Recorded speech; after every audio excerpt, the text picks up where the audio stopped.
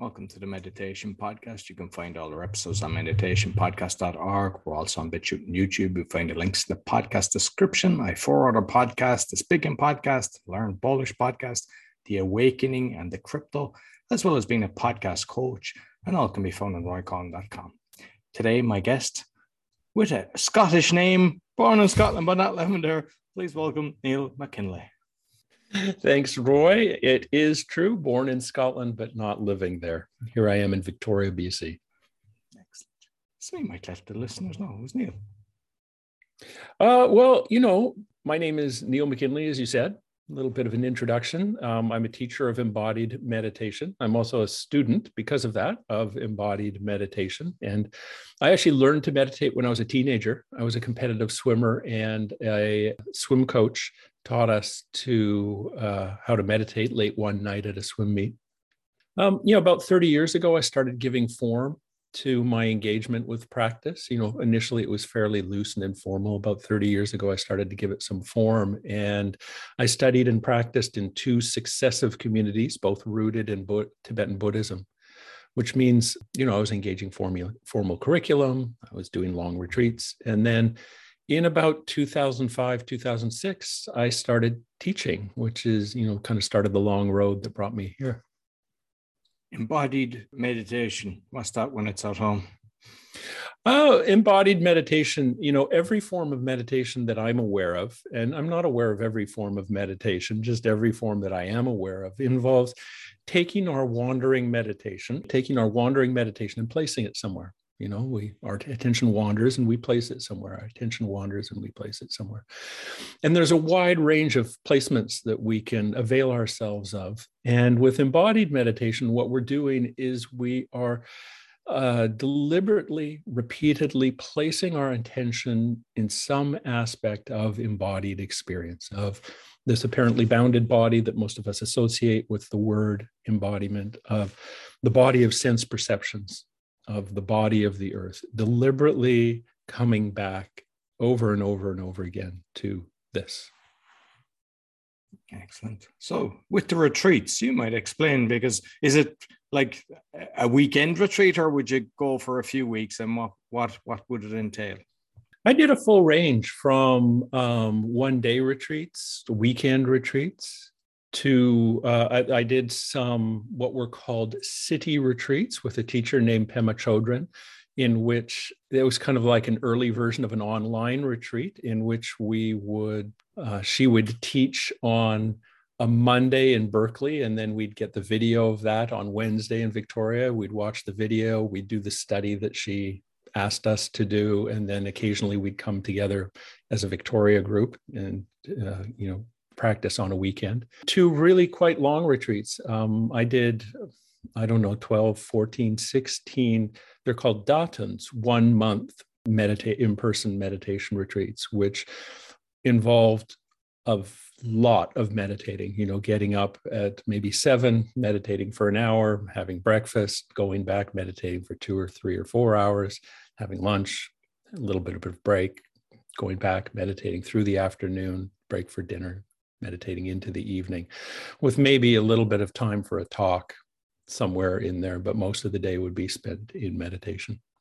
And what kind of journey do you go? Because I've never done that. What kind of journey do you go in your head when you're doing that much meditation? Well, it's really interesting. It really ranges. I often say to people that, if you look at meditators, you just don't really get a sense of what's going on. If you walk into a meditation room, you sit and you see a bunch of people just sitting quietly, and the internal experience, as you're pointing to, is really quite varied and quite different for all of us, and from moment to moment, session to session. It can be very peaceful and very settled, just a sense of being completely aligned with this body, this moment, this life, which is can be really quite beautiful. Peaceful is the word that I would use to describe that. It can be very tumultuous. A lot of internal issues are rising up, memories, feelings are rising to be greeted, which is, challenging. And it can also be, quite frankly, tiring and boring. So there's a certain stretch of time where it's just like, oh my gosh, how am I going to stay awake for the rest of this session? I'm sitting up in meditation posture and I feel like I'm going to fall over. That's kind of an example of some of the range of experiences within that. But over the period of a month, there would be a sense of settling. I think that would be the most, if I had to pick a single word, that would be an overall sense of settling into the stuff of my life, day after day after day. And what you mentioned sitting. So are you sitting in a certain posture with your hands, and are your eyes opened or closed? Well, it's a certain posture, hands resting on the thighs or resting in the lap. And, generally the instruction that I've received and practiced is eyes open. Sometimes that gets a bit distracting. And, if my attention's not able to settle and my eyes are open, I can start looking all over the place. So I will close my eyes from time to time, but generally eyes open. One of the things that's interesting about embodied meditation, the style of meditation, specific style of meditation I practice and teach, is there can be a lying down component to it. We'll often spend a little bit of time lying down just to allow ourselves to relax and make it a little bit easier for our attention to settle into embodied experience, to find and come into embodied experience. So there would also be that aspect present in the sessions that we would do. And I know just from reading the profile that like you've spoke to, say 100 plus people, but you also do online. So what have you I unfortunately, a lot of people in the last 2 years of craziness have to transfer, but hopefully, they can get back to normal. But the different ways of connecting and organizing yourself, both online and offline. Well, online's actually been really interesting. I think the biggest thing that's helped me adapt to teaching online and practicing online is the recognition that it's different from in person. Not better, not worse, but different. And so having made a few adaptations, because of that difference, I find that there's a kind of, even though we're spread all over the globe when we come together online, there's a kind of intimacy in our lives, intimacy that arises from working in that way. That is, again, it's not better, not worse, but it's not, that kind of intimacy is not apparent when we get together in a shrine room in some particular location.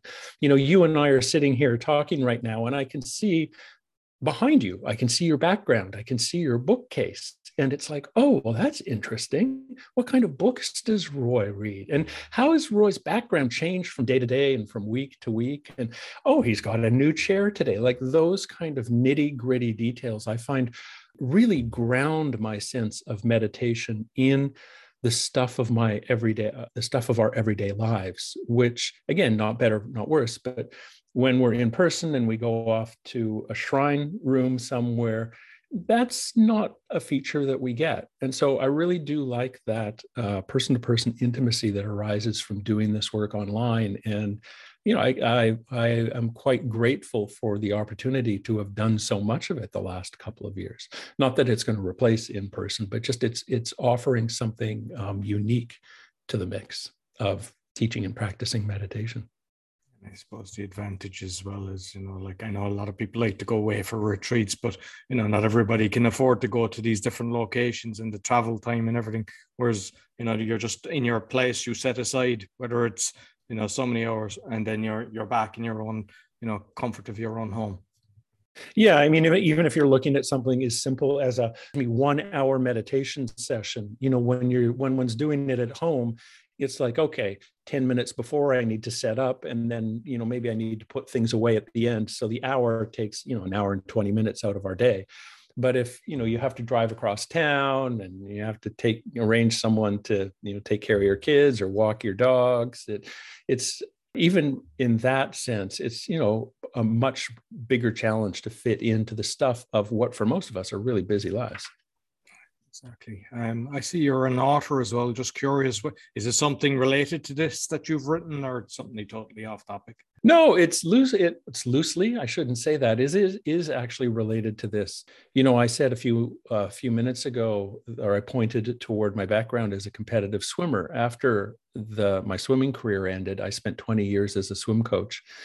And those 20 years overlapped with the years that I was beginning to give some formal shape to my meditation practice.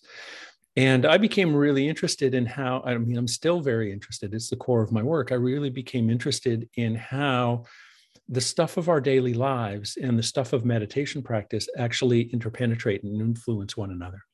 I became specifically really interested in how my work as a swimmer and my work as a swim coach actually overlapped with my engagement of the path and practice of meditation.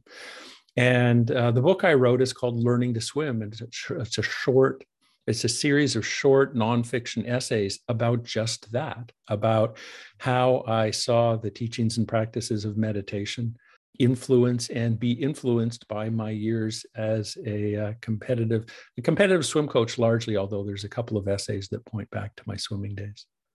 And when you were swimming, and the same with your fellow swimmers, and you were introduced to meditation, did you all improve in your speeds? Did it have an impact, or was it just more to be kind of calm?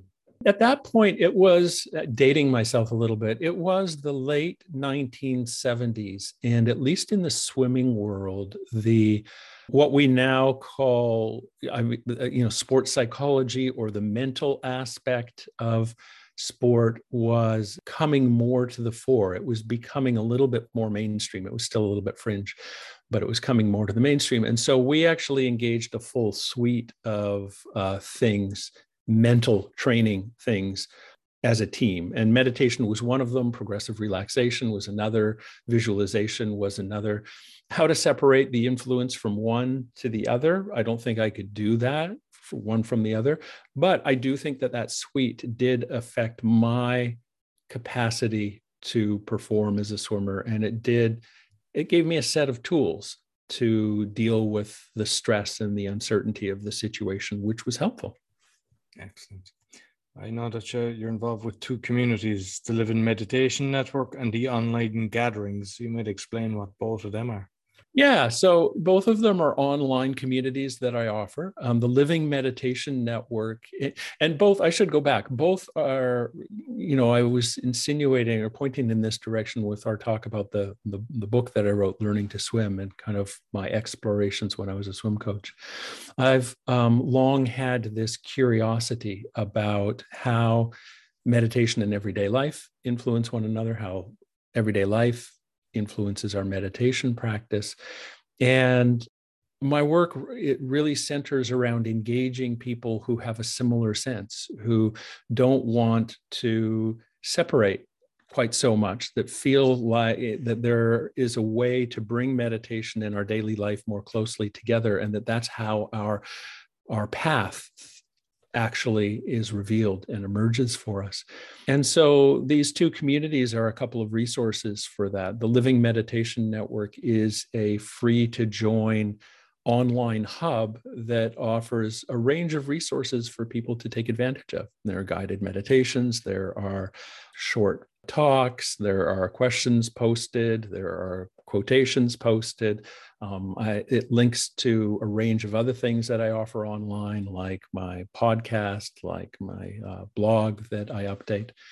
And then the Online Gatherings is a subscription-based community where we actually go deep with this. There's the option of 3 Zoom meetings every week. Two of the Zoom meetings, the Tuesday and Thursday Zoom meetings, we practice together, we do a guided practice together, and then we actually explore some aspect of bringing meditation to life. We've been exploring the Buddhist teachings on the paramitas for the last long while. And then on Saturday, we get together and it's an unguided practice session, and we have some time to talk with one another, to have a discussion period. And all of it, is guided towards bringing this practice and these teachings more fully into the stuff of our daily life. And back to what we said a few minutes ago, the online format actually is really, really good for that. Really, really good for blurring the lines, blurring the distinctions between one and the other. And for somebody that's looking to start meditation, do you think the guided is the best route to start off? I find guided is a really great way to start. Yeah, I find the guided meditation is it's like it gives you a scaffolding or an infrastructure to work within as a practitioner. And I find that scaffolding really helpful. Okay, do this and do this and do this. And one of the things I'm very aware of in the the online gatherings that I spoke of, is the importance of not only having the scaffolding, but loosening the scaffolding from time to time and then letting the scaffolding fall away, which is why one of the reasons why we balance what we're doing between guided practice and unguided practice, so people can work without that scaffolding and kind of find their own way in and through the practice. And have you worked on breath work? There's a significant portion of the work we do is tending to the breath. That's one place that we can place our attention in embodied practice, is on the breath. And so I guess the answer would be yes to that. Okay. And I know that because I've, with the profile, a survivor from a relationship with a dysfunctional spiritual mentor. What's that about? Yes. What's that about? So I spoke to being part of two successive communities as part of my training, part of my education in this work. And beginning in about 2016, my relationship with the second community started to fray. I started to feel uncomfortable, more and more uncomfortable with the way the leader was treating his close students, myself being one of those, but more and more uncomfortable. And in 2018, I was invited to be part of an inner circle of the senior most students. And at that point, my discomfort intensified considerably. It was, what I say to people is, it was like I had reached the end of the yellow brick road, and I had stepped into the wizard's castle and the curtain was pulled back, and I really didn't like what I was seeing. It became apparent to me that in spite of what I believed, and in spite of what I'd been told, and horrifyingly, in spite of what I had told so many others myself, what was driving that community was not, in my opinion, the teachings or the practices or even the well-being or the development of the students. What was the driving force was the whims and the wants of the leader. And the extent that he was willing to go to assert those whims and wants was, it was appalling. I've say that for me, it was an environment at the end that was characterized by manipulation and disempowerment and disrespect. And through all of 2019, I really struggled with this. I struggled with the dissonance between what I thought was going on and what was actually going on, that rub. And at a certain point, I became so mentally and physically compromised by the situation. I mean, to be blunt, I was a mess. I became so mentally and physically compromised by this dissonance that I had to leave. And so in February of 2020, that's what I did. I left. Like, because I'm assuming that's not a rare occurrence. It's obviously probably happens to a lot of people, but I suppose the best thing is to have kind of more communities that you can, gather and have your space, because when something like that happens, sometimes if you're on your own or you're relying on being in, a certain organization, it can hurt a lot more. Yeah. And, shockingly, in this particular instance, in this community that I was part of, my experience was by no means unique. It happened quite regularly. And, probably hundreds of students over the years have had something similar that has led them to leave. And, it raises an interesting question, of what helps. What's helpful in that departure process? How do you make your way through it? And I think you're right. Having other sources of community has been important. Also, being alone for a little bit has been important. Within that community, there was a strong sense of narrative, strong sense of story that I internalized, and I've needed a lot of alone time to kind of find my way through that and realize, oh, was true and this was helpful, and yeah, this was not true and this was not helpful. And I couldn't do that in a group, in a community setting. I've needed solitude, but certainly having other sources of community. And there's been some friends, both from within that community, other people who have left, who have been tremendous resources for me, and people who are outside, have been outside that community, who have also been tremendous resources for me in the 2+ years since my departure.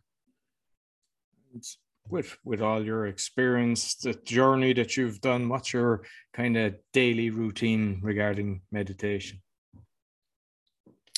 Well, my daily routine is, for whatever reason, I seem to be a fairly regular meditator.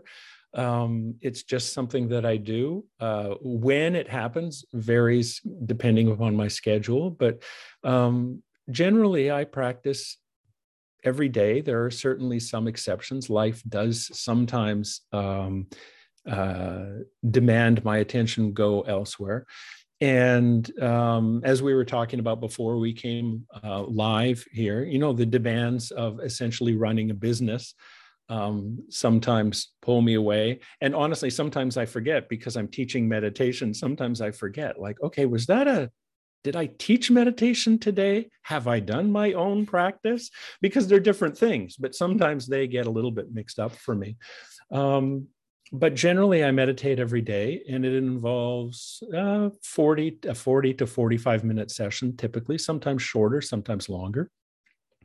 And I spend about half of it lying down, as we talked about a couple of minutes ago. I spend about half of it lying down, just giving myself a chance to slow down and a chance to settle in. And that's really a very simple part of my practice. It's really just starting to connect with, those are my toes, those are my feet, that's the ground underneath me.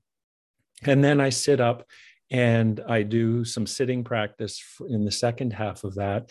And the sitting practice typically involves placing my attention on the breath coming into the lower belly, feeling the presence of the earth underneath, and settling into this, and allowing embodied experience to offer whatever it wants to offer, giving that part of my life some room to express itself and share itself with me. And do you do it in silent, or is there music in the background? I tend to. I do it silently. Okay. Sometimes there is household noise in the background, doors slamming and pots scraping and, people moving about. And we've got during the day, a busy street outside. So there's always something going on out there, but generally in silence. Oh, excellent. And just finally, your podcast, you might let people know a bit about it. My podcast is called Bringing Meditation to Life. And, the intention here is the theme that we've come back to again and again and again, which is this sense that our everyday life has something to offer our meditation practice, and our meditation practice has something to offer our everyday life.